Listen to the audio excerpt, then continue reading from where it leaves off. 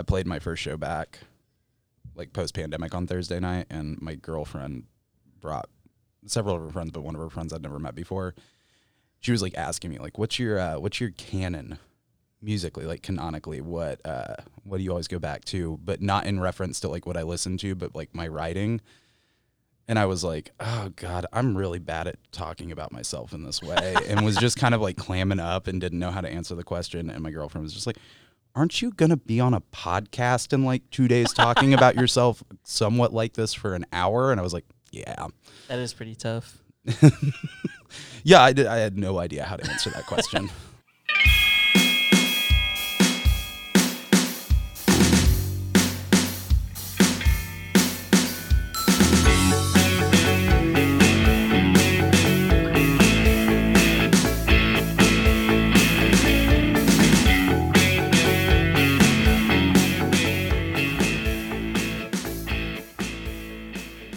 Hey, welcome back to Tunes Podcast. I'm your host, Harold. As always, you can follow us on social media. That's Tunes Podcast, TUNES/TOONS. We're on Facebook, Twitter, and Instagram. And you can listen to us on Spotify, Apple Podcasts, wherever you find your podcasts.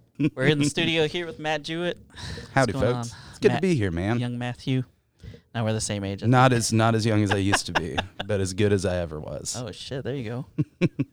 Iconic words already. Yeah. Interview over. Man, we've talked about doing an episode for a little while now. I haven't gotten in the studio in some time, as the listeners probably have noticed, since it's been since April. But have you just not been putting them out at all? You just took a little hiatus? I did, yeah. It was just it's still fun, but it was getting to the point where I felt like it was just a thing I had to do.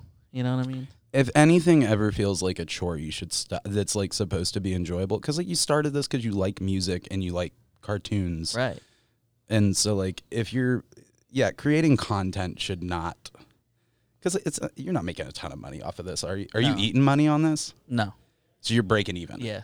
Yeah. So this is fun. It's a financially balanced hobby. Yeah. Exactly. And which is rare to have that. And so if the thing that's not costing you any money in your hobby starts to feel like a chore, stop doing it. I know. And that's it's tough too, because it's a line I have to walk of I definitely still putting stuff out. I love talking to people and learning about them, but sometimes it just feels I don't know, it just doesn't feel genuine. I'm just going through the motions, and I feel I do care what they're saying, but you know what I mean? It's just at that time, just in general, I'm feeling it's a chore, so I'm not as invested as I should be. Well, you have a whole ass job. Yeah, that's true. You have a wife. We just went through this thing, and I feel all of us, or at least the people that I'm surrounded with in my same age bracket, are well, that just happened. It feels weird. We've kind of resumed back to normalcy, and now it's looking like maybe it's not going to be as normal as we hoped it would be. And I feel a lot of us are not acknowledging that we went through a genuinely traumatic event, and I don't throw around the word trauma all willy-nilly. Right. No, it was definitely when it happened, I'm sure people are sick to death of talking about it, but I mean, it was just one of those things where it's I don't know, being self-aware to be this is some shit I would tell my grandkids about. I lived through this shit and that crazy. When did you get scared? Did you get scared? I feel everybody got scared at some point, though. I did. I mean, I was just pretty much at the beginning, towards the beginning, since my wife is a nurse, I was really scared that she was going to get sick. Edit this if I'm speaking out of turn. Is your wife also immunocompromised? No. I don't know why I thought she was. Oh, no, I'm thinking of someone else's wife. Oh, okay. And they work in the medical field, and so gotcha. they were terrified. Did y'all ever have it? No, thankfully. And then, I got vaxxed pretty quick, but Because of your wife working in the medical field, were you allowed to get vaccinated earlier than you were otherwise been able to? I would have, and then, but I just, it was a weird feeling, because, I don't know. It was I felt there was people that needed it more than me, I guess. Yeah, and I struggled with that so much, because I had a real duality, because in my profession I'm an essential. I'm a utility worker. Right, you're like around people and you're going. Yeah, and I was places. and I mean like, and so I struggled with like, well, I want everybody who's like immunocompromised and older and has like serious comorbidity issues to get it, but I'm also like, I have been keeping the power and the gas and working in 15 inches of snow when it's Right. negative 20 degrees outside. And so I did have a part of me that's like, I want to explain myself. I don't want to get any hot water for saying this because, again, I'm acknowledging that this was not the correct train of thought. But like I was just like, what? And I was thinking short-sightedly too, because I wasn't thinking about the fact that they're around children all day who can't get this experimental vaccine. But I was like, why the hell are K through 12 teachers, but even more so, I was like, why are college professors getting this before me?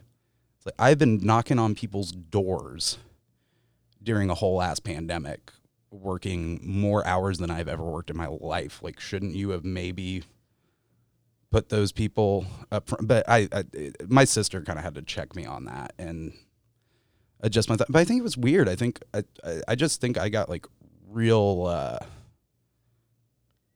heady about that, like me, because I was scared, and I'd had it by this point. I'd been knocked on my butt for 2 weeks with that crap, and Damn. yeah, it was not fun. I don't imagine so. Man. I mean, I was very fortunate that I had what I would surmise as a moderate case. I mean, I was sick, but I was never like, you didn't have to get on a damn breather thing. No, I mean, but I was using a pulse oximeter, and I was worried because I don't take very good care of myself, and I've got both sides of my family coming with some heart issues, and I had some tachycardia going on. Jesus. Yeah, my heart rate was elevated. Tacky. Yeah, I was very tacky.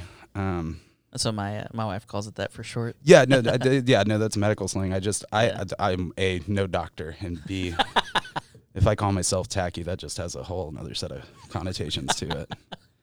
Yeah, it was unfortunate. I was really glad that my mom never got it. I got it, my dad got it, but I got it taking care of my dad when he had it. Dang. But nobody went to the hospital. Everybody's okay. So it wasn't too bad, but yeah, no, it was just weird. Like when my sister checked me, that was a very weird thing because I just immediately massively just like felt the weight of how selfish I was being in my head. And I was just like, how did this happen? This is not normally how I operate. Well, it's like you kind of wrestle sometimes with this because I do think that you are a thoughtful person, so that you probably dealt with it on both sides, kind of like I did. But there was a point where you're like thinking about others, and then it's like, I don't know. Sometimes you feel bad about making yourself a priority. Like that's something I deal with. It's like one of my things that I sometimes will do that to my detriment. And I think that's something a lot of people struggle with. It's just like, dude, you only have one life to live. Like you got to do some things for yourself once in a while. Yeah, absolutely. I think I was uncomfortable with where the spirit of where I was coming from was. I don't think it was in a good spirited place. Yeah. And I'm lucky. Sister checked your ass. Yeah, no, I'm very lucky that I have an amazingly intelligent, both intellectually and emotionally, sister that also we're really good at checking each other because we can kind of tee off on our lesser instincts sort of the same way, but we both view the world so differently that we're really infuriatingly good at checking each other when we kind of get off the path too much. It's a good thing, but it often results in a lot of yelling. But I mean, you know how to get to the other person, especially if it's family. Like, oh God, no, better than anybody. And I mean, I'm a little brother to the umpteenth degree. Like, if I love you, I love to annoy you. Well, yeah, that's true. Like, actively go after people and like push. And I'm a button pusher. I love to push buttons, and it's like I derive great satisfaction from it. And it's also like kind of a way that I show affection. I think that's pretty common. Like, I'm the same way. Like, if I like you, I'll make fun of you. Yeah. If I don't like you, I just won't talk to you. Yeah, pretty much. Like I'm not making fun of you because I don't like you. I'm making fun of you because I like you. Yeah, exactly. No, I don't. I mean, I can be on my worst days, but like I try to actively not be mean to people I don't like, and the number one way I do that is to not interact with people I don't like. Exactly. Remove yourself from the equation. Yeah, exactly. It's pretty easy to just be cordial to people if you have to interact with them. Exactly. That was a skill that I had to learn because I was very big on the like if you start talking some shit that I'm not into, you know, I like 23, 24-year-old me, like kind of when I started doing blue collar work, I avoided it from 18 to 23. I was like, I'll never do my father's work. My dad is 66, and that motherfucker sets commercial plate glass. Jesus. And he is convinced that he's going to do it until he's 70. He's built different, is what you're saying. Dude, that dude is, wow. I could do a whole episode talking about my dad and what a interesting and fascinating individual that he is. I love him to death. He's one of my best friends now as an adult. We did not get along when I was a kid. Oh man, we were too much. We were just too much alike, yeah. And needed. You know, again, it goes back to being able to push buttons and. Right. Oh man, if I want to, I have a gene that's like, what can I say that'll make this situation worse? I have the nuclear codes for every member of my family. Yeah, you're gonna say you have the thing in the back pocket that you know is gonna set them off every time. In any given situation, like I know the exact right wrong thing to say. Exactly. With my mom, my sister, and my dad, I've got it in the chamber. I've got the nuclear codes, man. Yeah. Well, man, I know you've been for a while. You've been playing music as long as I've known you, I think. And not when we first met. Well, when we first met, yeah. Well, I got my first bass guitar in 8th grade. So nice. It'd be around the time. I'd say it'd be. We went to middle school together. I think we just missed each other. I was in 7th grade when you were in 8th grade, I think. Mm-hmm. You were in choir though, right? Or were you in band? I played soccer. I knew you played soccer. Yeah. I wasn't in band or anything. Good old Coach LaFour. Yeah, man. Oh, LaForce. Or LaForce. Yeah. Yeah. Jay LaForce. That dude was awesome. Dude, he was just a weird cat. Yeah. From what I could recollect. I mean, I know this isn't gonna shock you, but nobody was really on the lookout for me in gym class. Jesus. So I just remember his gait because he had screwed up his knees playing minor league soccer or like semi-pro soccer, and so like his knees were always bent at like a 30-degree angle at all times. I don't know that he could straighten them. Like, yeah, that's for sure. Just shuffling down the hallway. Yeah, I do remember that. That's some inside baseball right there. So I guess, yeah, that is kind of what I was getting at, though. So you get your first bass in 8th grade. Mm-hmm. And I think I remember this right. Is this at the time when you would go listen to music, like at like a bookstore or something? Yeah. My mom just hit 20 years working for Barnes & Noble this year. Barnes & Noble, that's it. And so, they used to have the little key stations. Exactly. And then they had the rollers. They graduated to the rollers, and so you could listen to, like, 30 seconds of any song. And our middle school happened to be, like, 4 blocks over from the Barnes & Noble that my mom works at. And so I would get... I was not doing myself any favors, but I got picked on a lot in middle school, and especially on the bus. Oh. And so I got to the point where I was just like, well, I can just hoof it home. And sometimes I'd just like go in and get, I don't know, some crap from the cafe, whatever that, probably a Jones soda. A freaking Fruitopia. Yeah, a Fruitopia or something. And then just go like post up in the music section and listen to like 30-second clips of, because 8th grade was like when I found it like proper indie rock. In 8th grade, I saw an episode of Austin City Limits on PBS.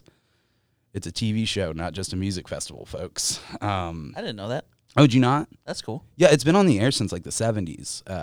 Yeah, they film it live in Austin, Texas. They've gone through a couple of different studios. But like it was singer-songwriters. Like I don't know if Cash has ever played it, but like Willie Nelson played it. Some big, like huge country and western names. Yeah. And then kind of when we were in middle school and high school, they started delving a little bit more into indie rock. And so when This I would was have been 2005-ish for a reference. 4, I 2004-ish, believe. 5-ish. 4, 3, 4, 4, I 4, was 4, 4. I was in 8th grade in 2005, so yeah, you would have been in 9th grade. So 8th grade, you would have been Yeah, 2004. yeah. But I saw an episode that had Ben Queller and Spoon. Oh yeah, nice. And so this would have been like Sha Sha era Ben Queller and I think maybe Gimme Fiction era Spoon. Somebody who knows that band better. I like that band, but I'm not. Yeah, great. somebody's yelling at us right now. Let's Yeah, see this. to give you a point of reference, though, the real song I took away from Spoon's set was "The Way We Get By." I was like, oh shit, that's the jam. You're like, and that's such an interesting age. You're like, you kind of know what you like, but then you're really branching off and finding things that resonate you for different reasons. Oh yeah, no, I mean, I was all over the place at that age. Yeah. Because and I think all kids at that age are like, I liked POD as much as I liked Kings of Leon. Hey, that era of Kings Leon was probably some of their best shit. Okay, we were talking about like how I like to push buttons and Yeah. irritate. Like one of my best friends in the world, I used to play a game with her on road trips. You told me about Yeah, I this. think I've told you about this before. With the first two, but really leaning in heavy to youth and young manhood, called "What the fuck is Caleb Followell singing Yeah. right now?" And I still can't listen to Spiral Staircase without hearing the words "Spiral Staircase going down. I hate your cow, red and round." Oh my god. Because that's what she heard, and so I would just That's force her rich. but I still sometimes will call her on the phone and just cue up California Waiting because she hates that song my god. so much. Like I'll just cue it up to the last hook where he gets real quiet. She's like, "Hey, California Waiting." I feel like he's described as singing with marbles in his mouth, which I think is beautiful. That But is it pretty feels like he accurate. just never shuts his jaw for a hard consonant at the end of a word, and I love that. But yeah, no, like I was just like Youth of the Nation or Molly's Chambers. Like let's get it. I was talking with a friend of mine last night about how I just recently revisited Toxicity by System of a Down, my and what God. a still ripper of an album that banger. is. I had just was just talking about. That's funny. We were just talking about that. Me and a friend of mine were talking about that album. God, it's so Something good. in the air, I guess. Dude, it's oh well, I saw that. What brought it up for us is we saw, you know, the white guy black guy arm meme, Yeah. and it's one of the arms is sacred silence, the other arm is sleep, and in between them is disorder. I made that meme. You made that meme? Yeah. You created that meme? Yeah, check it out. I No freaking way. I just tweeted it the other day because we were talking about that album. And so, yeah, like I couldn't get it right. I made like a few versions before I posted it. You made that meme? Yeah. Oh my God. My friend Dustin is gonna love that. That's because hilarious. we were just sitting in the story club last That's night funny. talking about how good that album Out of is those reach. because of your meme. That's funny. I don't, if maybe, see if it's that version. Because Yeah, maybe yeah, someone that's else the made one. it That's before the me. one. Oh, okay. I mean, of course you made that meme. That's That funny. makes so much sense. Oh man, that's great. I'm going to a show with him this evening. He's That's gonna hilarious. love that. Yeah. Hopefully it was the one I made. Hopefully someone It else was. didn't No, make that. I bet you posted it. I don't really. That's rich. I'm just on Facebook for the memes. Yeah. And to talk about baseball. man. Yeah, Facebook is my memes and sports spot. Yeah, for and sure. So I try to not get into anything too heavy because I've got family members who are farmers from rural Oklahoma, so we know how that's so you gonna know go. what time it is with We them. Yeah, we already know what time it is. pour one out. But yeah, no. That's so funny. Yeah, to segue. Yeah, that's great. But yeah, no, to circle back, like, yeah, no, you're just kind of like, I feel like you're taking so much stuff in, and it's such. While, like, in every other facet, you could not get me to be 14 years old again if you gave me every dime of Jeff Bezos' money, and it grew exponentially every time I fixed a problem with it, I would not be 14 years old again. But the one way in which that age is so much fun is art and what you're getting into Yeah. and how everything just feels really, really just new, and you're just like, you listen to some music and you're just like, oh, I didn't know you were allowed to do that, and it's so much fun. Yeah, that is great, man. That is like, I mean, that really is just a tough time, man. Like Nobody enjoyed that. Yeah. But Nobody. you're going, you got, things are changing, and just, you But feel like everybody else knows what the hell's going on, and you're the only one who doesn't, when in reality, it's just like being an adult. Nobody knows what the hell True. they're doing.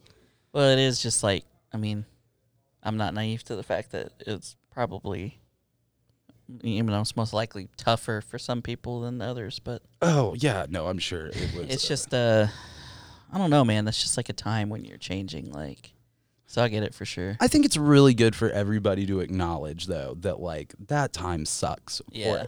Nobody looks back and is like, you know how old I wish I could be again? 14. Oh my gosh.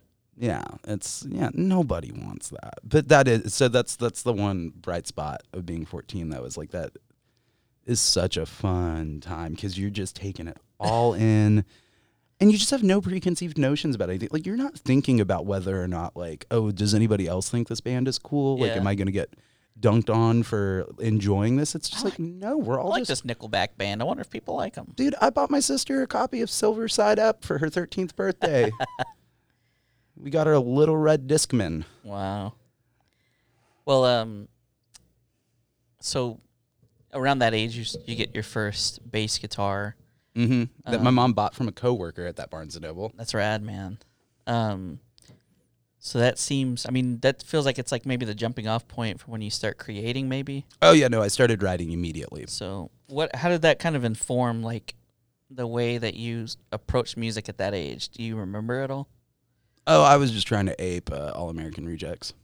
You just completely knocking it off? Oh, yeah, no, that first record, I thought it would be the coolest thing ever if I could. Like, the first song I wrote, just, it sounds like if a bad pop punk band tried to write any of the songs on that first All American Rejects record.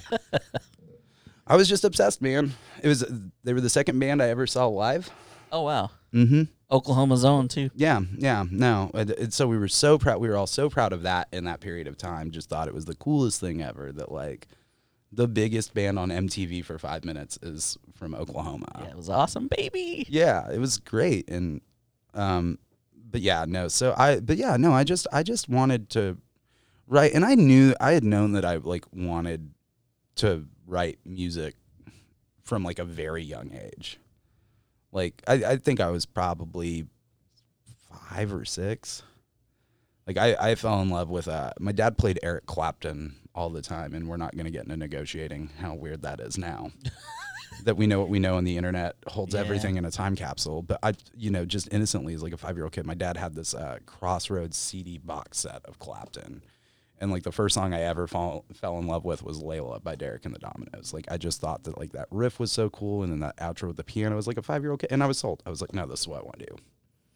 Yeah, that riff is definitely, that shit fucks for sure. It's a riff suiting for stealing your friend's wife. Mr. Steal Your Girl, Eric Clapton was the original. Yeah, it's sandals and a fucking Telecaster. Of course, he's friends with John Mayer. It was the glasses. Yeah, but no. So no, I knew from super early on that, like, no, this music thing is where it's at. But my parents made me take piano lessons, and I was not too cool with that, because I thought the only cool piece of piano music ever written was the outro to Layla by Derek and the Dominoes. Everything ties back to that. Yeah, the two long guitar. No, it was my favorite song forever. That's awesome. Forever. I thought that song was just the coolest thing. I loved it. I had this toy guitar, and I would just be prancing around the living room, just jamming. Like, how the hell my dad doesn't turn off Layla anytime it comes on is beyond me, because, I mean, I punished them with that song. It was just repeat, repeat, repeat. The only song I want to hear is Layla. That's awesome. Mm-hmm. Well, you just, like, latch on to things like that, you know what I mean? do. And you may not know at that time even what it is you like about it. You just know that you like it. No, and it gets back to what I'm saying. Like, that's such, being a kid, you just have such fresh ears. and for whatever reason you relate to something, and it's so awesome. And that was my, but yeah, no, that was the first song I fell in love with, was Layla by Derek and the Dominoes. As uncool as that answer is. Listen, I don't care though. I mean, it's a real answer, so it's cool to me. I love Dave Matthews Band. I'm not concerned about my credibility. You're not worried about your optics here, are you? No, I mean, no, not at all. I gave up any illusions of being cool several years ago. You saying you're through being cool? It's, Had to do it. I think that you have to actually have ever been cool to be through being cool. And, you know, I'm a good hang sometimes, but I am decidedly a massive dork. Yeah, I've never been cool. It's just not in the cards for me. Shit. I feel like the people who are really cool, and maybe this is again going back to like that 14-year-old thing of like you think that everybody else has it figured out, but I feel like people who are cool are just it's effortless for them. They're not putting anything on. And when I had delusions of grandeur that I was cool and thought that I was being super cool, I was trying real hard, and I just got sick of trying. When Kanye said, "When you try hard, it's when you die hard." Yeah, no, I mean Kanye's just Kanye. You gotta remember that. Therapy is how we work on loving ourselves like Kanye loves Kanye. Just trying to get to that point. And it's helped. That helps anybody. I think I don't know. I feel like these days it's getting to be where it's more common. So then it's not like as much as like oh my God, let's keep the thing that we're in therapy from the family because it's going to be embarrassing. You know, unless you're talking about your family. Yeah. But but I feel like there were a lot of awkward situations through COVID with how many people were doing telehealth therapy and how many people like probably moved back in with parents and things like that. And yeah. like just like anybody who's been to therapy knows that like you just periodically randomly your parents come up. Yeah. And it's just crunchy. like, yeah. And so you're just like, God, what if mom and dad hear me talking about mom and dad to my therapist? Like, I don't want them to hear me talking to my therapist about that. I know. It's nothing against you personally. It's just, we're just getting through this thing. Yeah, mom and dad, if you ever listen to this, I met your parents. It's remarkable that you guys turned out as well as you did. I had a at-home appointment during the like a house visit or like it's a Okay, yeah, okay. I was like was your therapist just coming over and chilling on the back porch? Yeah. 6 feet apart so your neighbors can hear? We cracked a cold one and talked about my childhood. I feel like therapy with beer would be better. I also feel like my therapist would be like, Matt, no, you were not. No, absolutely not. But yeah, I had one at home, and I very much was feeling like that because sometimes my wife comes up, and she's like in the other room at an earshot. I'm like closing my door and like put stuff in the towel under the door. I'm like, hopefully she didn't hear. But Speaking of being 14. Sometimes she gets on my nerves. No way. No way. You mean the people that you love the most in this world can sometimes drive you the most nuts, and you're striving to find ways to like deal with that in healthy and productive manners because you love them so much? That would never happen. What? Not to me anyway. Snowflake. Man. Yeah, that was a tangent. That's okay. That's what this is all about. I'm a big tangent person. Anybody who's had a conversation with me ever knows that. It takes me. I have to hit all the spokes on a bicycle wheel to get back to the center where the bolt is to get back to where we were at. The true center. Yeah. Backstory. That's a word that often comes out of my mouth anytime I'm telling a story. Do you remember the first time you were trying to write music? Like that first song, like the first riff? Yeah, well, like I said, I played piano. And not well. I didn't really learn. I had no desire to practice. And at a certain point, I think my teacher was just kind of like, he doesn't want to fucking learn how to play this thing. Stop bringing him to me. He's not enjoying it. I'm not enjoying it. You're spending quite a bit of money on it. Billy Joel, he is not. Nah, man. I had not discovered how cool Elton John, Billy Joel, and Ben Folds were at this point. That was probably 11 when I stopped taking guitar lessons. But around that same age, the music teacher at my elementary school, I think this was in between 5th and 6th grade, decided that she was going to offer a songwriting workshop for like a week or two. And I can't remember if it was a class thing or if it was like a private lesson thing. But no, wrote this whole ass song with her. Like, she helped me do it. Wow. On like whatever electric piano that she was working with that the school gave her, and she could kind of dub on that thing. And yeah, we just used like a little four-track cassette thing and laid down like a thump, like very basic thump thing. But yeah, no, like she helped me write lyrics and find the melody, and it was, I mean, it's what you would expect an 11-year-old writing a song to be. It's objectively not good. You're like writing about yoo-hoos and shit. No, I was writing about something I knew. You know, they say write what you know. I was not writing what you know. I was writing about confronting this other guy about being seeing him with my girl at the mall. Think and twice before you touch my girl. I was not, and this would have been pre that. This would have still been a Heart in a Blender era Eve 6. But yeah, no, two things I knew nothing about: going to the mall by myself or girls. Right. I think one could still argue I know very little about women. But yeah, no, but it was fun, and it kind of like put that bug in my head. Got started the fire a little bit. Yeah, I definitely like, oh, okay. And I think I even was not like super thrilled with the song. I think I was already like my own worst critic. Like, this isn't the kind of music I want to play. Already dunking on yourself. Yeah, as all songwriters do. But yeah, no, so we did that, and like you said, then I really wanted a guitar, but my mom was just somehow convinced that I would not learn how to play a 6-string guitar. I don't know where she was. I mean, granted, I was a child that had not shown an exceptional amount of follow through with anything. But she was like, maybe you'll do better at bass. And so, like, bought me a bass. I never learned how to actually play bass. Like, I don't know how to lock in with a kick and a snare. That eludes me. I don't have a whole lot of, like, rhythm. So me being in your rhythm section is a bad idea. They, I think it was the Foo Fighters that they were making fun of their bass and original drummer. They call him the rhythmless section. Yeah. The guys from Sunny Day. Yeah, I think so. Yeah, and then they kicked him out of the band, and Dave re-recorded all of his parts. That and was then fucked up. Called Taylor Hawkins to ask him Teeth McGee who he should be auditioning. He's like, me. He's like, you're the drummer for Alanis Morissette. When she was like the biggest thing in the world. But yeah, no, so like I never learned how. No, I wanted to write on it. And so then I had a friend, and she had gotten like this crappy little Squier acoustic.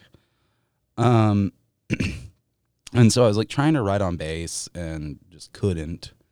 I mean, I could, but I just knew that like it just wasn't like a guitar. Yeah. And so You're like, this would be a lot cooler if there's a couple more strings on here. Does that thing have 6 strings on it? It'd be a lot cooler if it did. I was just thinking that. But not a 6-string bass. He's like, you gotta get those numbers up. Those are real numbers. Get those numbers up. But yeah, so and so I just like forced myself to learn how to play acoustic guitar, and I fought for it. I don't have particularly good fine motor skills. Still to this day, like I didn't learn how to tie my shoes, I don't think, until I was like damn near in 6th grade. And so no, like I struggled through, and like bar chords were hard for me into my 20s. Jeez. Like no, when Baylor and I started Shut Up Matt Jewett, I was still like not killing it every time. Like I tried to play like a B minor and bar it. And I was like 22 years old, but I just wanted it so badly. And so, yeah, no, so I just fought and like learned how to play the guitar and started just aping. I just aped stuff I liked all the way through high school even. Like I wanted to be Ben Queller so badly. And then like a little bit later in high school, like I still wanted to be Ben Queller, but I also wanted to be like Nate Ruiz, but like through Sam Means. Well, Iron and Wine type shit. Yeah, and like the Death Cab stuff, but I also wanted to be in Say Anything terribly. Yeah, we've talked. Yeah, ad I was nauseam just about him. yeah, I was just all over the place still. Yeah. I mean, I'm still all over the place. Like I'll go from listening to some like ignorant hip hop to like ignorant rap music to like listening to Rocky Votolato. like within the span of like 15 minutes. I think that's kind of I don't know, it's pretty, I feel like that's got a lot more common, especially with like our generation. I agree. We were all people, just like we're all eclectic. I think it's because there was a point in time where we were watching MTV and like it was a Britney Spears video followed by a Limp Bizkit video, TRL, followed by a Backstreet Boys video, followed by a Blink-182 video, followed by a TLC video.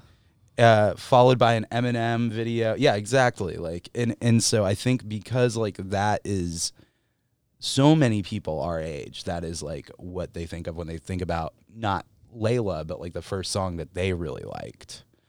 That was like their music, not their parents' music. Branching out, finding your own shit. Yeah, and so I think there were so many kids who in elementary school were like watching TRL, and that's how they were. And so we just got used to it because we lived in this really strange time where like in the late 90s, early 2000s, top 40 radio was so eclectic. Yeah.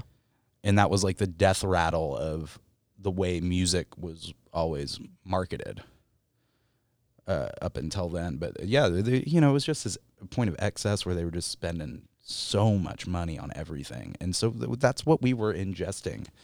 It's like, I know the words to Genie in a Bottle by Christina Aguilera just as well as I know the words to Fat Lip by Sum 41. And those two videos probably at some point on TRL played directly back to back.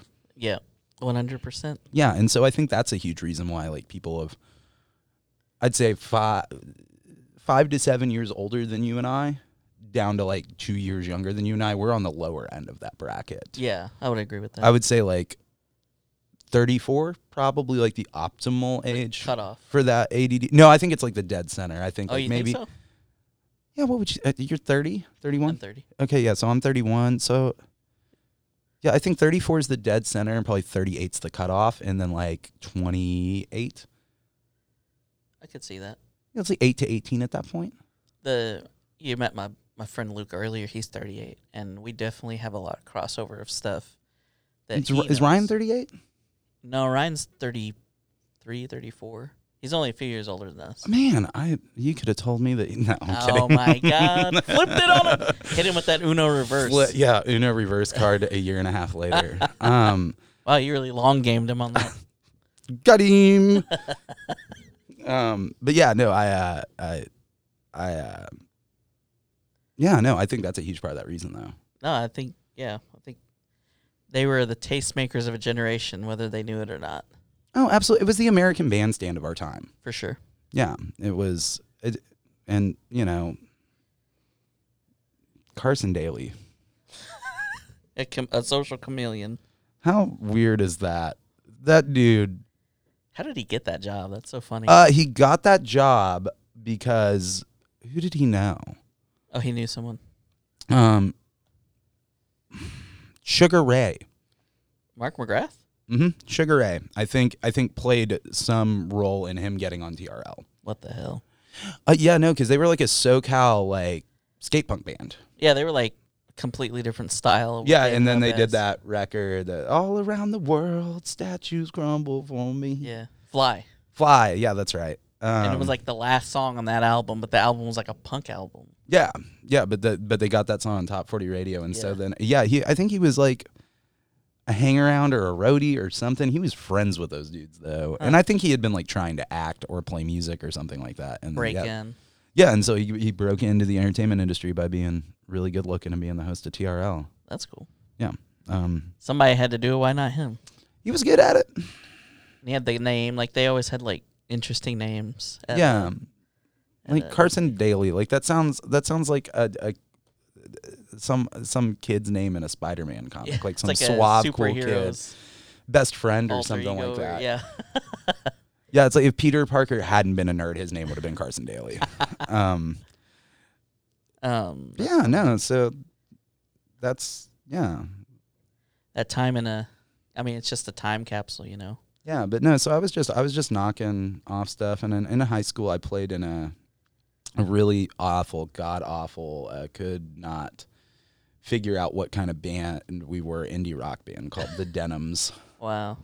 Mm-hmm. What high school did you go to? PC West. Oh, that's But all my other bandmates were from Edmond Memorial. that's where I went. Oh yeah, you don't know either of them. Oh no, probably not. No, we've talked about it. Oh, because yeah, I'm yeah, still sure. I'm still really good friends with one of them. Oh, okay, cool. Yeah. That was the next. That segues pretty good. In the next thing I wanted to ask, do you remember the first song that you wrote that you thought, man, this is actually not bad?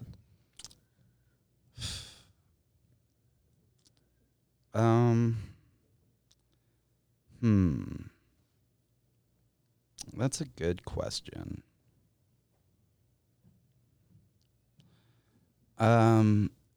Yeah, I mean, I thought was good. Yeah, in retrospect, I really, really, really ripped off On Your Porch by The Format with it.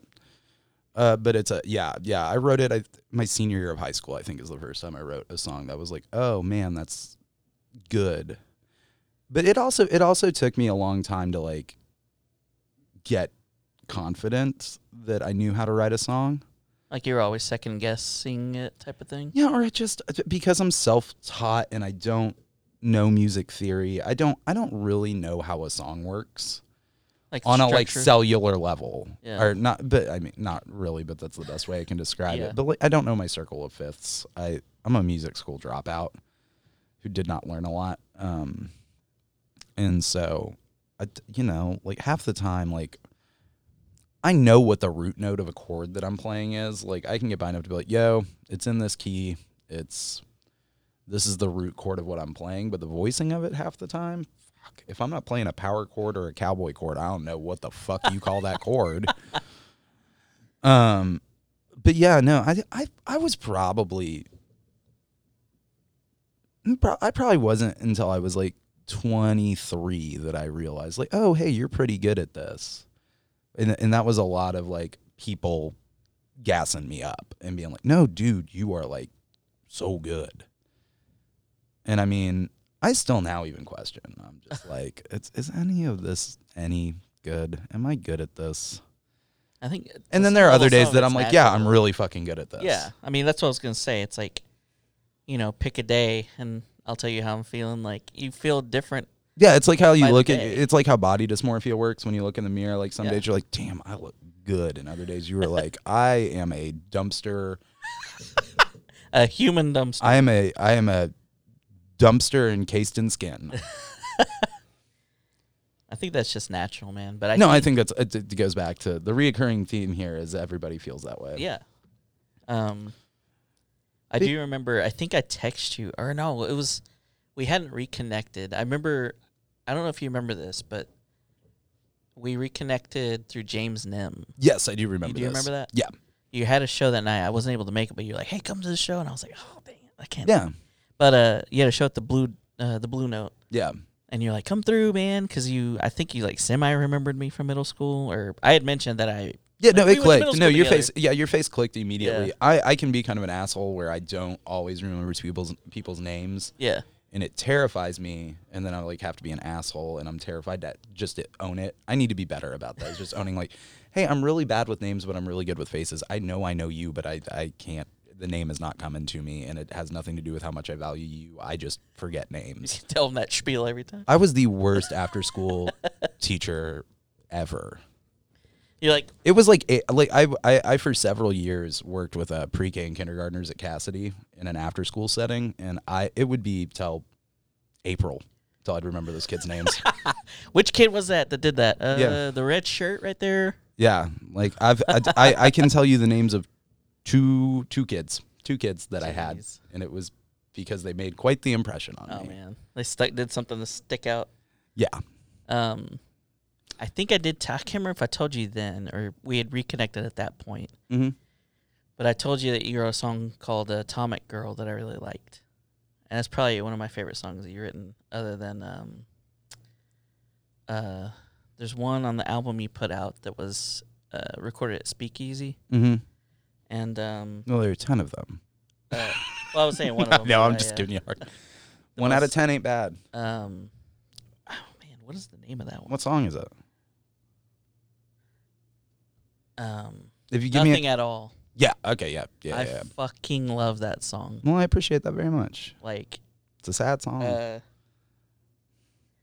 there's a thing you say. It's like, how can I expect you to love me when I don't love myself?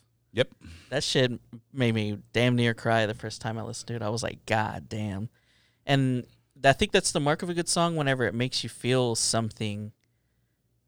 And when it helps you put something in words that you've never really been able to articulate. You know, when Oh, someone yeah, says something, you're like, holy fuck. Oh, yeah, or just like, oh shit, I'm really glad that somebody else feels that way. I'm really glad Yes. that I'm not alone. Exactly. There have been so many songs that have done that for me, where somebody's either articulated a feeling that I couldn't put to words, or just let me know that like somebody else is dealing with this, and that if you don't lean into it too hard, can be really good and cathartic. Yeah, well, I really appreciate you saying that. Man, I freaking love that song for sure. Sorry, I'm awful at taking No, it's okay. compliments. Dude, I feel you the same way. I'm the same way. But yeah, no, I do like that song a lot. As far as the stuff I've written, it's up there as one of my favorites. But yeah, do you remember Atomic Girl at all? Like writing it? Yeah, when I said that, it looked like you were like thinking, so I didn't know if you. No, I actually had to play it the other night. Oh, really? Mhm. Oh, at that shit, the one on Thursday. Yeah. Dude, that was bumpy. You killed me on, like, I think it was on your stories or something. You're like, I didn't remember a goddamn word to any of my shit. I was forgetting words left and right. It was a bumpy show, but a friend of mine said something really funny to me last night about it. He goes, I can't remember exactly how he put it, but he's like, he didn't tell me I was lucky, but he was like, only you with how good of songs you write could play a show that bad and it would still be good. And I was just so compliment. frustrated. No, it was like a full-fledged compliment, because like, it was not unbeknownst to me. Like, I was like, man, that's bar none from a technical standpoint, that was bar none the worst show I've ever played, where the issue was I didn't get too drunk before I played. Man, In my own personal opinion. shit. But I mean, there's a reason for that. I was playing 90% songs that I've never played in front of people before. And it's been 18 months since I've done the damn thing, and it's been 20 months since I played a Matt Jewett show. It's like the last show I played for Pandemic was a Shut Up Matt Jewett reunion show. And so I don't think I'd played a solo me show since New Year's Eve of 2019 and 2020. Shit. That's wild. Mm-hmm. Nothing humbles you more than getting back into something and being like, oh, fuck. Yeah, it's it's hard. Playing live music is not always easy, and I think I underestimated it. I have just started a new job, and I've been a little bit overwhelmed at my new job, and I wasn't as well rehearsed as I probably should have been, and it showed. Well, that shit happens though, man. Man, I think kind of towards the end of the before times, because I had taken that break after Shut Up Matt Jewett broke up. And so, but I'd gotten back into it enough to where it was kind of second nature. Like it used to be, and especially like when Shut Up Matt Jewett was rolling, like we could just go practice, Like no on a practice, dime. didn't matter. Like we knew how to do it. And so I think I kind of had it in my head of like, oh, okay, I'll be fine. But I did even have like this overarching fear going into it. I was like, dude, I don't think you're ready. Oh. I don't think you're ready. I got really lucky and got my point across somehow. Because several people were like, yeah, no, not your best in the sense of like a technical show, but that was fun.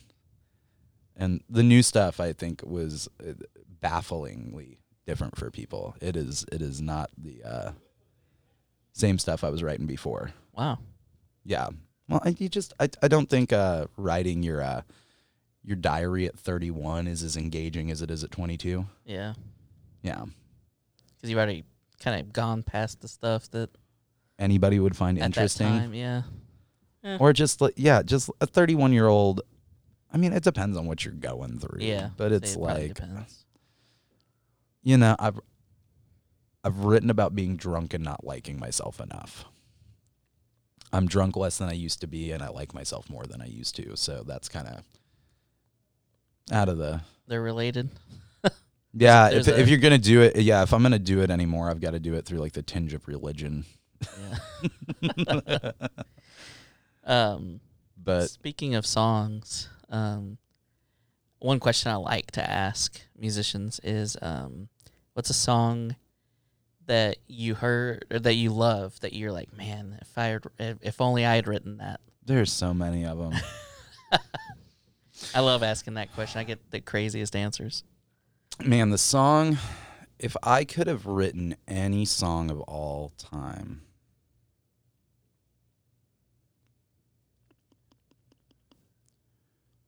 I'm taking too long here. That's a lot of dead air. That's all right. Sorry, the wheel, you guys can't see it, but the wheels are turning. Wheel in the sky keeps on turning. That's the one. That's the one I you would have written. Actually, kind of a banger song. Yeah, low key. Dude, that organ solo. Low key banger.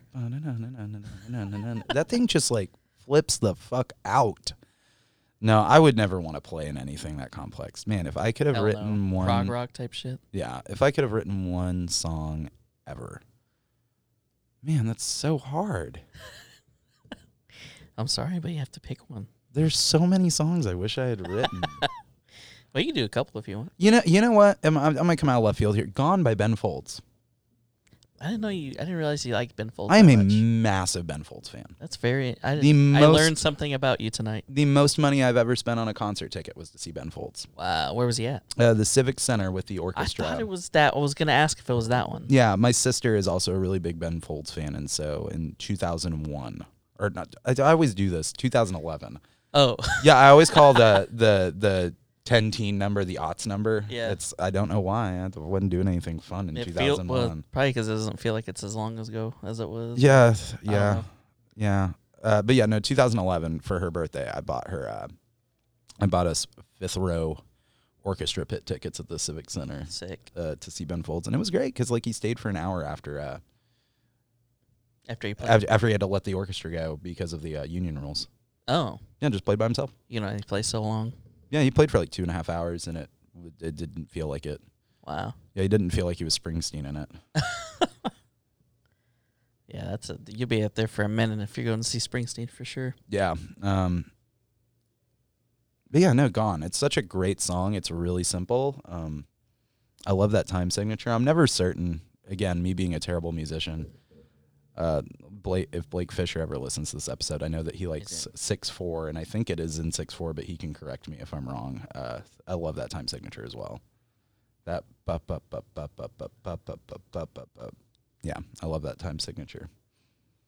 And it's just got a nice bounce to it. But it's kind of like, I love songs that have this, other than the bridge of that song, it's major key, it's kind of banging, you're kind of bobbing your head, but the lyrics are so sad. I was just talking about this. I love that. Like songs that they sound so peppy, and then you like read the lyrics and you're like, what the fuck? Oh no, it's like how Sweetness is about being an alcoholic. Yeah. Jimmy Eat World, man. Peak Jimmy Eat World. Mm-hmm. Yeah, everybody's just nodding their heads and clapping their hands, and the whole world's going to hell in that song. Little sweet and simple numbing me, yeah. Yeah, he's talking about. Is he talking about drinking a club special? I'm like, bro. Is that what he's doing? Is that club special? I'm no bartender. A sweet, Sweet and simple, like simple syrup. Yeah, no, so I'm saying, isn't there simple syrup in a club special? I think so. And it's sugar rimmed, which is the sweet. So I always thought that was always my interpretation Numbing of that me, lyric. too, 'cause Yeah, it's numbing. alcohol. No, because it's alcohol. Yeah, Yeah. yeah, but yeah, no. So I love that.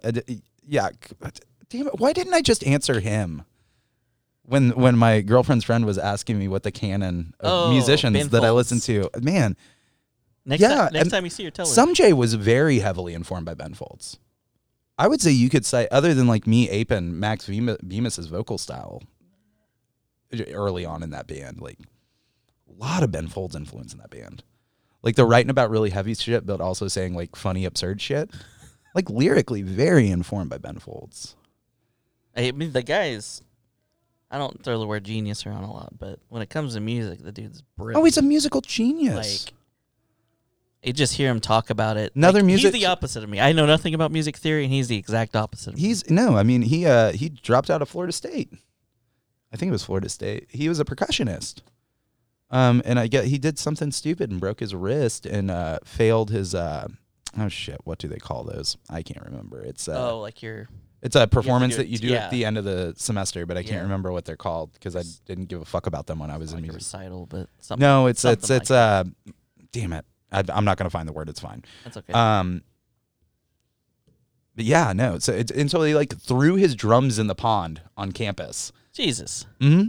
And just dropped out of school because he. That is insane. I didn't know that. Mm-hmm. I'm such a nerd. I've like pre-YouTube being like really prevalent. Like I would sit at the desktop at my parents' computer and like really Wikipedia being of any use to you. I mean, it still is the big book of things that may be true, but it should be their tagline. It might be true. There was a sign in the journalism room in my high school that the teacher had put up Wikipedia, cite your sources, Wikipedia, the big book of things that might be true. That's funny. Teaching it to her journalism students. That's why you got to go to Wikipedia, but then you use Wikipedia as reference. Yeah, you've got to cite. Yeah, you've got to verify their sources. That's big brain moves. Yeah, but no. So I would just read interviews and stuff all the time. Like I would just sit there at my parents' desktop when I was in high school and just read music interviews. They getting into the small things about music is always something that I would like do with like my friend group, and they'd be like, "Why would anyone possibly care about that?" Like, yeah, I want to. Yeah, no, but I want to know those things. I don't want to read the interview or watch the interview where it's like, so how's tour treating you? Yeah. What's the process? the lowest hanging fruit shit. What? How'd so you like, come up with the band name? yeah. What? So like, where were you guys at as a band while you were making this album? Like, I don't give a fuck about that. I do want to hear about the time that the guy in Milwaukee showed up with a prosthetic leg and like threw it on stage. Like those are the stories that I want. Yeah. And like asked you to sign it after the show when he came back to sure. reclaim it. Like that's the stuff that That's I pretty want to genius, hear. actually. Yeah, I that's the stuff that I want to hear. I want to hear the quirky things, the happy accidents, the really intentional choices. I don't want to hear the every music interviewer questions. I don't want to turn this into like a Jimmy World sub episode, but I was watching some interviews with Jim Adkins, and they were talking about I think it was about Bleed American, and they showed this compilation of them on tour and fans asking him about the demo of Sweetness. Oh yeah, I've read this interview. Yeah. I was like, fuck, that's gonna be so frustrating. But it was like a super cut of like fans asking him about it. Fans every time. Oh my god, that's so awesome. The demo Sweetness. Like, yeah, well, it's because that got leaked pretty hard. Yeah, and yeah. Also, that version's not better than the one that's on the album. That's my take. No, I here's the deal. I love demos. But it's a demo. I think they're fun. And yeah, exactly. No, that would Sweetness would not have been the top 40 hit that it was if it was that demo. I'm saying that demo feels more like Clarity, though. Someone said that. Maybe that was you. We talked about this before. No, I think maybe do you listen to Blake's podcast, Finding Emo? Yes. I think when they were doing that album, one of them said that. Okay. Yeah. Yeah. Shout out to Finding Emo. If you guys like emo music, check that podcast out. Blake Fisher. I love that show. Kyle Simmons and Chris Monnier. Yeah, sure. People I spent a lot of time standing in small rooms staring at and admiring and wanting to be when I was in high school. Wow. Yeah, huge. You went to PCUS though, right? Yeah, but I didn't grow up in that school, obviously. Right. You know this. Yeah, no, the first day I showed up, the only person I knew at that school was my sister. Oh, right on. Yeah, so I actually found out about Minutes Too Far directly before going to West. Oh. Mm-hmm. That's cool. Yeah, and just got obsessed with that band and then was real freaked out when Blake Fisher was my substitute teacher. Whoa. Yeah, he subbed in that building like all the fucking time for like my first 2 years of high school. Huh. That's cool. Yeah, because MTF was touring a lot, and so like he couldn't have a real job and be doing what they were doing. We doing okay on time? What? Are we doing okay on time? Yeah. Okay.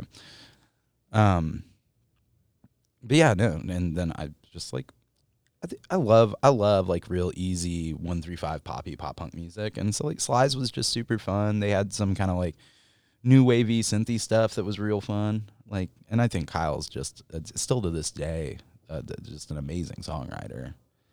And nothing is more fun than watching Chris Monier freak out while he plays drums. Blake has great stage presence. I loved both of those bands so much. Yeah, me and my friend Ryan. I don't know what her married last name is.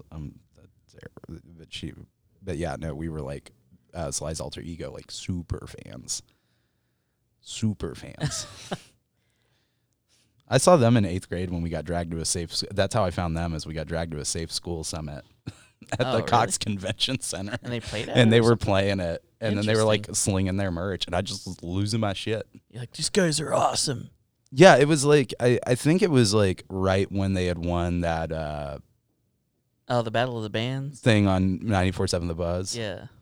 Yeah, and so I think that's how they got hooked up with that gig. Yeah, that's rad. I'm sure it paid well. Hell yeah, brother. playing to a bunch of middle school kids on something that happened per somebody writing a grant. I'm sure they got paid great. But I'd like Kyle to verify that for me at some point if he ever listens to this. Let me get that check stub. Yeah. Do you have bank statements from that? Do you have bank statements from receipts. 2004? I need to see SAE's tax records. Man. But yeah, no, that was a good time. I like asking people this. And I don't know if you may not know the answer right away, or something may come to you right away. It just depends. It's always 50-50, but what's something that people think about you that's they get it wrong? Oh man, I don't know, because I don't think I really have a good gauge on what people think of me. I think it goes again, like people who don't know me or people who do know me. Like it's maybe someone that doesn't know you, but they heard something about you that's just like not how you are. I don't know that I'm qualified to answer that question. and it's not from some sort of like I think I'm above it all. I think that I can't let my brain go to that place because I'm a really self-conscious person. Maybe that's it. I wonder if people think that like I'm not self-conscious at all. Maybe that's it. That's true. I'm I'm a very self-conscious human being. See, that is surprising to me outside looking in, because I don't know, like you just seem 100% confident every time I've seen you play. So yeah, on stage, so I can definitely shut all that off when I'm on stage. Or even when we talk or anything. Like I'm really comfortable around you. I feel like even though like you and I weren't like super tight in middle school, I feel like once we started hanging around and just realized like the commonality of things we were into, it was like quick. I wish you and I were better friends. I wish I spent more time with you. I'm really self-conscious and internally very socially awkward. And I wonder how many people know, like, I have a tendency to like shoot off my mouth and say outlandish things. And I wonder if people know that like the more frequent and more outlandish the thing coming out of my mouth, that is directly, I don't know if I'm pulling the curtain back too far on myself. That is a direct correlation to how nervous I'm feeling and how socially anxious I'm feeling. Gotcha. It is, and it's one of my least favorite things about myself. You're trying to like just confront it and get through it type of thing. Like just inject it so you won't be called out for feeling awkward. I think that I am subconsciously maybe trying to weed people out. And like, if you're not gonna like me, let's just make you not like me now. Let's like nip it in the bud. Don't let me entertain any idea that like I'm gonna like you or you're gonna like me as a person. Let me try and ruin this. And if I don't ruin this by behaving this way, maybe you and I can be friends. You're like vetting people. Yeah, almost. I think like reverse engineering that. Like, let's make you not like me so that I don't have to be scared that I decide I like you and then you reject me. I do not deal well with rejection. That is, I mean, I feel it's pretty common, but I think like I'm worse at it than many a person. I feel you. Yeah, definite need for affirmation. So yeah, no, I'm very self-conscious and very internally socially awkward. Man, see, I love that question because it's not like a gotcha, or I'm not trying at to all, like not dig at deep, all. but I love learning about people. Like I would have never thought that just from like knowing you. Like, so that's I don't know. That's like getting to know people, like getting to know the actual person. You know. Yeah, no, I'd heard you ask people that question before, and so no, I knew it wasn't like a gotcha thing. Yeah. And the way you phrase it is not like a gotcha thing. I'm glad I got there because I really, when you asked me that question, I was like, oh, fuck, I don't know. But yeah, no, I think probably people, yeah. And I don't know how many people that are super close to me know how self-conscious I am. Well, the people closest to us is usually, I don't know. There's a couple of ways you can go, I guess, but. Yeah, I mean, but I also just like I have days, and I don't know if everybody feels this way. Like I have days that I feel like all my friends hate me. Yeah, which is so funny because I was thinking about as I was pulling into the parking lot because I kind of knew where some of these questions would go. But I was thinking about it, and I was thinking about like one thing that people that I've dated that they've always noted early on into dating me is they're just like, wow, your friends really love you. And I mean that like as a big ups to my friends, is like, but like, it's been like a thing of note amongst multiple people when they've been getting to know my friends. They're just like, wow, you're really a lucky guy. Your friends really love you. Wow. That's awesome. Yeah. And I mean, I do feel very loved by my friends, but I have this voice in the back of my head that's just like always trying to knock me down. And it's something I've gotten better at fighting as I'm older, but I'm still constantly fighting it. And so there are days where I'm like hanging out with like people who have said that I'm like one of their favorite people in the world, and like that one of the people that they love the most in the world. And I'm like, oh, I feel like none of you like me today. And it's never when I'm like being an idiot and having, you know, too many beers at the speakeasy and then going to the high-low and getting a burrito at 2:00 at like 1:40 in the morning and opening a second tab when I already have a tab open and coming back with a Happy Meal when I have a full Happy Meal sitting at the bar. It's like, no, it's like we're eating lunch at the press at like 3:00 on a Saturday afternoon. I'm just like, all my friends hate me. Yeah, I'm pretty sure about that. I'm pretty sure they all hate me, and they just wish this lunch would be better if I wasn't here. Yeah, they invited me to lunch because they hate me. I think that all the like absolutely. This person texts me, but they probably don't really. It's imposter syndrome. It's like, why would they possibly not like you, you know? Like, you think about it later, and you're like, why was I even thinking that? Yeah, exactly. But, I mean, I have a terrible case of imposter syndrome, too. Like, I thought people, when Some J was at its most popular and, like, we could headline Blue Note and there'd be a line around the block, like, I thought somebody was pulling some sort of, like, I thought this was a joke. Like, how fucking ridiculous is that? Who is going to spend their Saturday night paying a cover and wait, like when you break it down to like the actuality of it.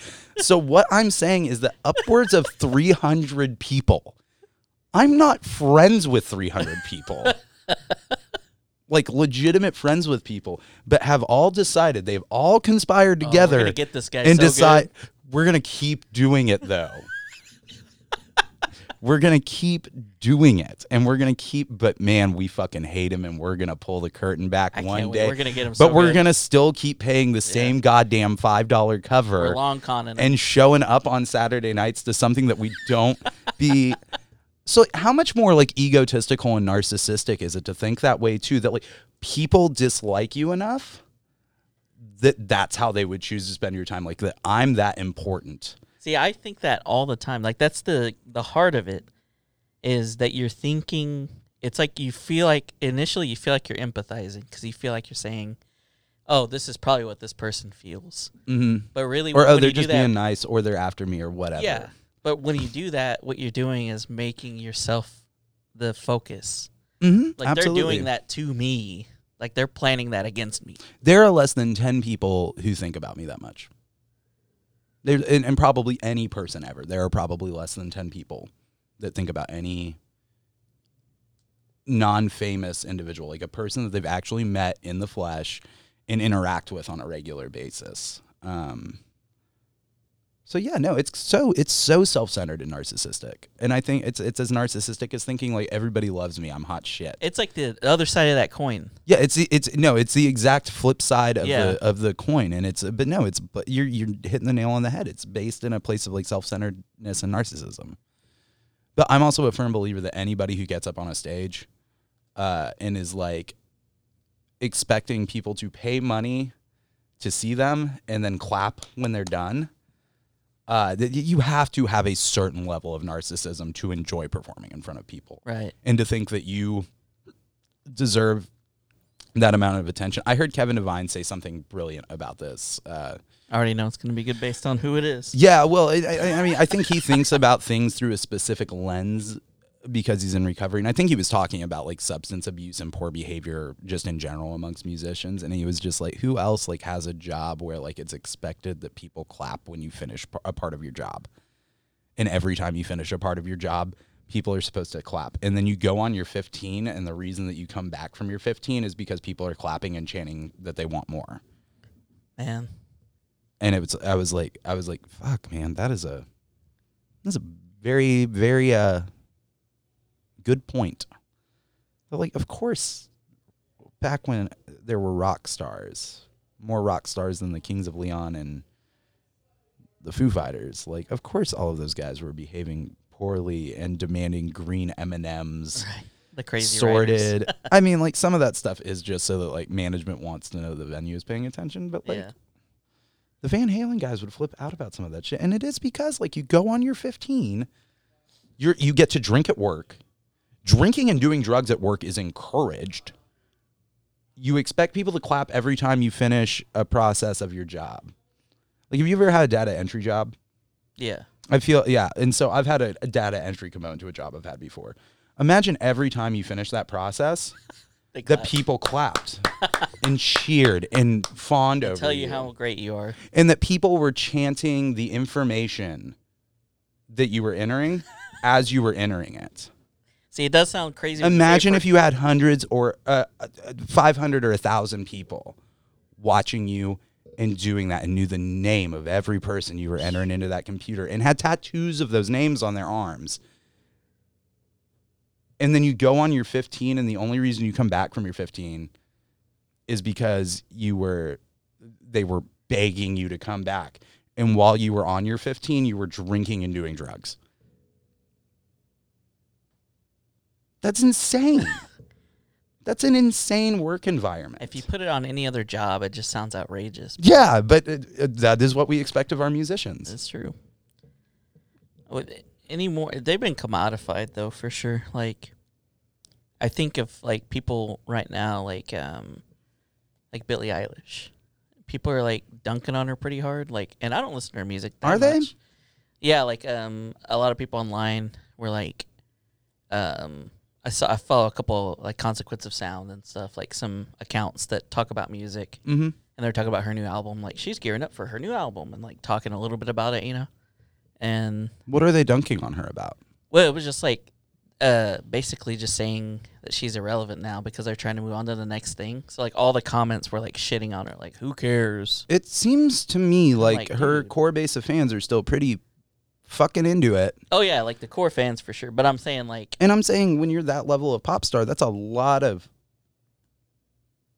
fucking people. it is a lot. Like, if it's calling her irrelevant, what the fuck does that mean? I know. The fuck does that mean? But it's just the mindset of like that this is a product that I can be done with, and they forget it's a person, you know? Yeah, but I think that if she and her brother stay together, I'm not crazy familiar with her music, but I know that, like, I don't know what that looks like, what their writing situation looks like, but it seems to me like they're a pretty big team. And Yeah, that he wants to be Pharrell, that it's suited Exactly. to borrow, like, he's Pharrell and she's Jay-Z. Yeah, exactly. Like, That's he's exactly probably the going to have dynamic. some singles at some point. Yeah, he does have his own music. Yeah, but, like, it's a very Pharrell and Jay-Z That's exactly a good type parallel. situation. Yeah. I don't know a ton of her music, and it's not for me.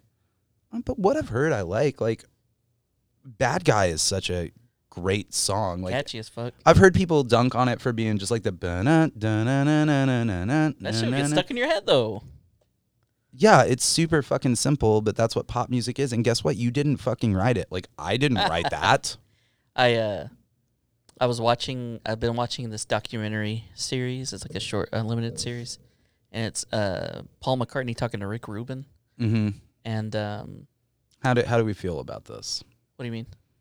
Paul McCartney talking to Rick Rubin. How do you feel about it? Are you enjoying it? It's pretty interesting. I like the Beatles, so I don't know if you don't like the Beatles or. I've been on record as saying that I don't like the Beatles. Oh. I've started trying to re-listen to their catalog with a fresh set of ears. Because I think I can be a bit of a contrarian. Yeah. And so I think I may have just been dunking on the Beatles because I'm an asshole. You like wanted to be cool. Yeah, and sometimes we need to reevaluate long held. Like, I thought I was so cool because when I was about 18, I started saying my answer to Beatles Stones is CCR. Wow. But like, here's the deal: I love the Pixies, and if you love the Pixies, you pick up on the fact that the Pixies are very, very influenced by the Rolling Stones. It is irrefutable, and I will fight anybody who says any different. I challenge you to listen to Hey. And I can't remember the name of the song, but again, songs with prominent saxophone that ooh, ooh, ooh, ooh, ooh, ooh. We got a bunch of girls just dying to meet ya. I'm going to say it. Black Francis aped some Stones on Hey. And it's one of my favorite Pixie songs, but like, he aped the Stones a little bit. But so like, my favorite answer to that question, is I would just be like, Beatles, Stones, Creedence. Wow.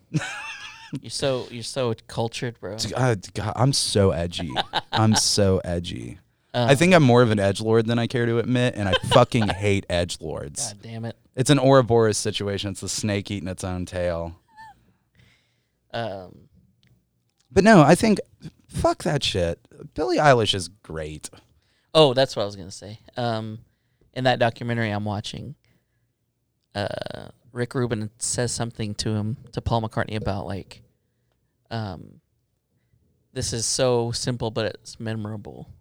Mm-hmm. And he was like, well, that's why it's simple. He's like, at that time, we couldn't just record easily. He's like, we had to make our stuff easy because we wanted to remember it. Mm-hmm. And I was like, that's so utilitarian to me, but it's pretty funny to like think of music that way. No, you got to think like the biggest pop songs are really simple. But it's hard to do that. It's hard to do that well. Weezer makes it look really easy. Yeah. On the good albums. They have like the honestly, I think if he was just able to write some normal fucking lyrics, everybody would love that band. I think that's his biggest problem is he's not a great lyricist. He never was, really. Did you listen to Finding Emo's episode on Pinkerton? Yeah. That was pretty good. Yeah, I love that album. You like that album? I was going to ask you. Yeah, I actually I don't lock, stock, and barrel agree with what was said on that episode about cancel culture and stuff like that. But I think, yeah, it's pretty fucking poignant to point out that, one, tastes were different at that point. Two, the gal that everybody complains about him fetishizing gets points on that song because he wrote it off of her letter. That's pretty rad, actually. I thought that part was awesome. Yeah. And three, it's based on Madame Butterfly, which is a cringy fucking opera. It is a cringy fucking opera. It was like Pinkerton's the bad guy in there or something? Yeah, he's the protagonist, antagonist. He's like, he's not a good man. The anti-hero. Because it's mostly... I don't even know if it's an What do anti-hero. they call that? There's a name for that. No, I mean, the literary device is an anti-hero, but I think somebody on that podcast said antagonist, but I mean, he and the gal that he met while he was overseas are the two main characters. But yeah, no, I really like that album. And I've argued with with a really good friend of mine who's a little bit more. I'm pretty far off to the left, but he's more off to the left than I am. And we've argued about it. And I'm like, you can't judge pieces of art that were made based on today's time. No, I mean Today's standards apply there's to one old no stuff. there's one thing. David Allan Coe's racist songs were always fucking racist, and they weren't right back then, and they aren't right now. And there were people back then saying like, God, this guy's a fucking racist. But this is when you're getting into nuance and stuff like that. I think there's some room there. I hope I'm not getting myself into trouble right now. I don't. I'm gonna get canceled. You never know. I'm gonna get canceled eventually. Well, you're a white guy, so you're gonna get canceled. Nah, I don't like saying that. I don't like playing that card. The people are not mean to white men. I'm glad I'm on That is like record the- saying that. Nobody, That's the as much as I love Tucker Carlson and Swanson frozen dinners. Did I tell you that the other night Yeah. that he's the heir to the to the Swanson frozen Weird. food? we were talking about that though, because it was like, what was the other thing we were saying? Like it's just a matter of time. It was like meta, like we're like bullshitting about if you're a white guy, you're gonna get canceled. And then it was like, oh, the other thing we're saying with people always say, but it's just like so cringy is you can't say anything anymore. Man, you just can't say anything It's like, anymore. you can't say. You never. should No, have I said like him racist because he's shit. honest. Yeah. I like him because he's honest. Exactly. No, that's a dog whistle for I'm a racist too. Yeah. Anyway, what I was meaning is I wasn't meaning like you're gonna get canceled because you're white. We were like being self-referential the other day, talking about it. Yeah. Dunking No, on, I mean, dunking on people that say that shit. yeah. No, I don't actually think I don't think I've ever done anything that's cancelable. Cancelable. Yeah, I don't think so. Man, you just got me thinking about Weezer now. And that's, Yeah, no, but I think that's the biggest downfall of that band is that he's just not a particularly good lyricist and never has been. yeah. He got lucky. It's like a lot of it is nonsense, but Think about the sweater song. Like that is utter fucking nonsense. That's utter fucking nonsense. Billie Holly, like that's Oh, kind Buddy of Holly. cringy rap lyrics. Like when you really think about it, Troublemaker, that's just kind of his like weird white dude kind of writing rap lyrics. Like the opening line to Buddy Holly is, "What's with these homies dissing my girl? Why do they got a front?" I never thought about that. What white guy in 1993 is saying that? None. Rivers Cuomo. No one. Rivers Cuomo in 1993. What's with these homies dissing my girl? Why do they got a front? Rivers is one of the coolest people of all time. I thought you knew that. Yeah, that's definitely what I would think about a oboe player who went to Harvard. Yeah. because being famous was too hard. The I'm such an asshole.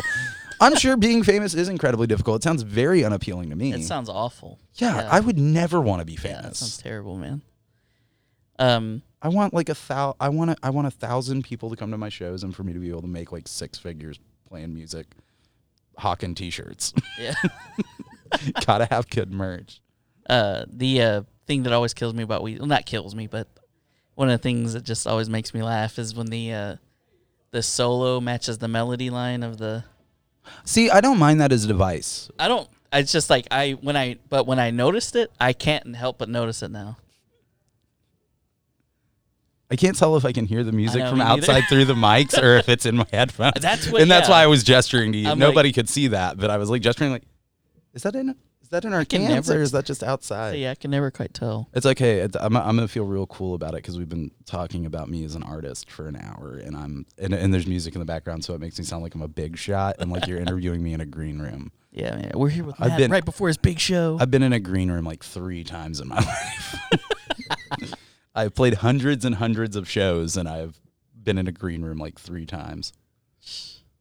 Green room, I will say the green room at the Lovely Tower Theater is the nicest green room I've It ever is been in. super nice. And I made one of the best puns I've ever made. Or no, I had one of the best puns made. Did I make it? I can't remember. It was Roman. I was standing there talking to you. I was very, very drunk. And I think he was like, wow, dude. I was like, and I think I just looked at him, yeah, I really went ham on that deli tray. Wow. Roman Wilkins? Yeah. He was just here recording. Is he the one who brought you the Yeah. toy? Yeah. Yeah, I don't know him super well, but every interaction I've ever had with him has been resoundingly positive. He's awesome. Yeah. Mm-hmm. I met him through Josh. He and I know a shitload of the same people. Yeah, it was when I opened up for Red City and Minutes Too Far randomly down there. Oh yeah, because Mike Kennedy produced Red City. Yeah. Yeah, he produced one of the records. Yeah, he does a ton of like punk rock stuff. He's a nice guy. I know that I've met him in passing, but I don't think we've ever said more than 5 words to each other. Yeah. Again, another person who like really funny. knows a ton of people. I really liked your episode with him. Yeah, he was nice. Yeah. Yeah, and I've never heard a bad thing about that dude. He like is a smiley guy though. Is this thing like you can't help but smile because he's smiling the whole time you talk to him. I love people like that. I love people that are like that, and I love people that their laugh makes you laugh. Yes. Yeah, I totally someone agree. with a good laugh that always gets me. I don't know if I have a good one. I have a loud one. I remember you said you're gonna have to Yeah. go off mic. I haven't had to yet, so it's been nice. I remember I was singing Across the Universe when I was in high school, and something got my goose, and I let out a very loud laugh. And someone who I was not with a group of people I was seeing the movie with were like, "Are you at AMC Quail in this theater?" Oh my watching, God. Across the Universe, because I'm pretty sure I just heard you laugh. That's fucking crazy. Yeah, Your laugh is iconic, dude. I have a very recognizable laugh. And like my voice is pretty. I'm using my NPR voice for this, but It's very ASMR. Thank you for doing that. Yeah, you cannot be full tilt bar volume me on a podcast. That's a really good way to get nobody to listen to your podcast. But yeah, no, because I mean I'm loud. I hear like shit. I heard like shit before I started playing in basements without hearing protection, and now I really hear like shit. Jeez. And so that's part of the reason I'm so loud. And I just have a voice that's willing to project that much and not go out on me. God, which is proof that there is not a just and loving God to anybody around who has to be around me, especially once you get a couple of Jamesons in me. Just like, God, this motherfucker is loud. Yeah, somebody at brunch on Sunday was just like, Matt, you don't have to yell all the time. I have a friend like that. Yeah. Like, listen. You're up there. Bring it down. Yeah, that's Matt, you're at a 10. We need you at about a 3.5. Yeah, bring it down some DBs. Yeah, no, I'm violating city ordinances all over the place. If I've got my earbuds in and I'm singing along mowing the lawn, I'm drowning the lawnmower out. That's a good way to put it. Yeah, I'm loud. Matt, I want to ask you one last question as we wrap up. Perfect. Whenever you're gone from this earth, what do you want people to remember about you? I hope that I was able to make, some days being around can be pretty fucking unbearable. And so I hope that the people that are close to me and the people that I loved felt like me being around made it on those days a little bit more bearable. That's a good one. Yeah, I'm lucky to be working my way to the other side, but I had I spent a really long time not having a whole lot of fun on that front, and having more of those days than I should because I wasn't willing to do the things that I should do to not be having those kinds of days. But I empathize with people pretty hard when they're having those days, and so my hope is that I'm being a good enough person and doing enough good shit to make those days a little bit easier for them. It's a great quality in a friend. So, well, I'm really lucky. I've got really good friends. Thanks, Harold. It's been really fun. Yeah, I was gonna say. I hope that wasn't too much of a downer. No. I think I think I always just, even though like I'm jovial and make it laugh, you ask me a serious question, I'm probably gonna give a sad answer. Yeah. I'm a sad clown. Same. Yeah, I'm not trying to be a sad boy. I spent too much time being a sad boy. And sad boys are insufferable, but I'm. I think I always am going to kind of have that because like I'm a big questions dude, right? And I don't do simple answers to big questions, and so because of that, like I think I see the heaviness and the sadness in a lot of things. Or like if you're like me, like look at any situation and you find like the worst possible thing that could happen, and you can't stop thinking about that thing. Yeah, I had that today. Yeah, you're always just like, I don't know. There's just something in your brain that just is like, what if this went horribly wrong? Yeah, no, it's never it's something that my therapist told me that I needed to do was instead of always asking what could go wrong, start asking yourself what could go right. Yeah, that is a great way. to battle that for sure. Yeah, and so I think I do that more like when I look back on things now that didn't turn out the way I wanted them to turn out, instead of being like, well, this went wrong and this went wrong and this. Well, what went right? What was good about that? Right. Just reframing it. That old, like, find one. You know, your mom would say, like, what's one good thing had to have happened today if your day was so terrible. Tell me the one. It was awful. Oh, I'm Alexander, and I had the no good, very bad, rotten day. I do. That's something I try to be very conscious of. Is that I don't know. I get bummed if I like let something small get to me, and when I've been having a good day, and then I don't know. It's hard for me to say that I had a bad day any day because I'm like, it wasn't really a bad day. It's just like one thing happened that kind of bummed me out for a few minutes. Like, are you the person that you'll let that spoil your day? I try not to be, but I'm definitely like I'm someone that I internalize things really bad, and I take things really personal when I shouldn't. So, sorry, I'm on call 24/7 right now, and I couldn't okay. tell if my personal phone or my work phone. You were like, bruh. Lit up, and so I was just like, did I just not hear it because there's music in the background and I have my cans on? And That's okay. does somebody need their fiber lines located? Somebody get my cape. Where's our fiber? Honey, grab my super suit. But no, I think it was my personal phone. Yeah. This has been fun, man. This good. I don't feel like I talked about myself like an asshole. Which we were talking about like being self-conscious and like dreading stuff. Yeah. Like I can tell dumb funny stories about my life all day, but like talking serious shit about myself, I'm not so good at. Yeah. So no, this was fun. I said it before we started, but you're a very good interviewer. Thanks, man. I appreciate it. Yeah, dude. You want to grab a beer downstairs? Yeah, sure. Okay. We're gonna sign off, y'all. Real quick, why don't you tell people where they can find your music and such? I mean, it's Spotify, but tell people the I'm band not name on and Spotify. everything. Or not Spotify. I'm on Bandcamp. Bandcamp. The only I have my old band has a record at shutupmattjewett.bandcamp.com. I have a solo record live at the Speakeasy that 100% of the proceeds go to support my favorite local charity, Sisu Youth, which is a charity for homeless with a focus on LGBTQ plus youth.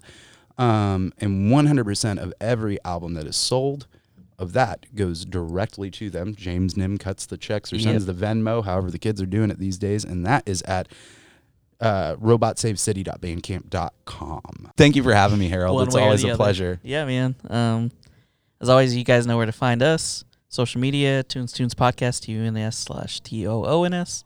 Facebook, Twitter, and Instagram. You can find us on Spotify, Apple Podcasts, wherever you find your podcasts. I'm going to get a beer with Matt Jewett now.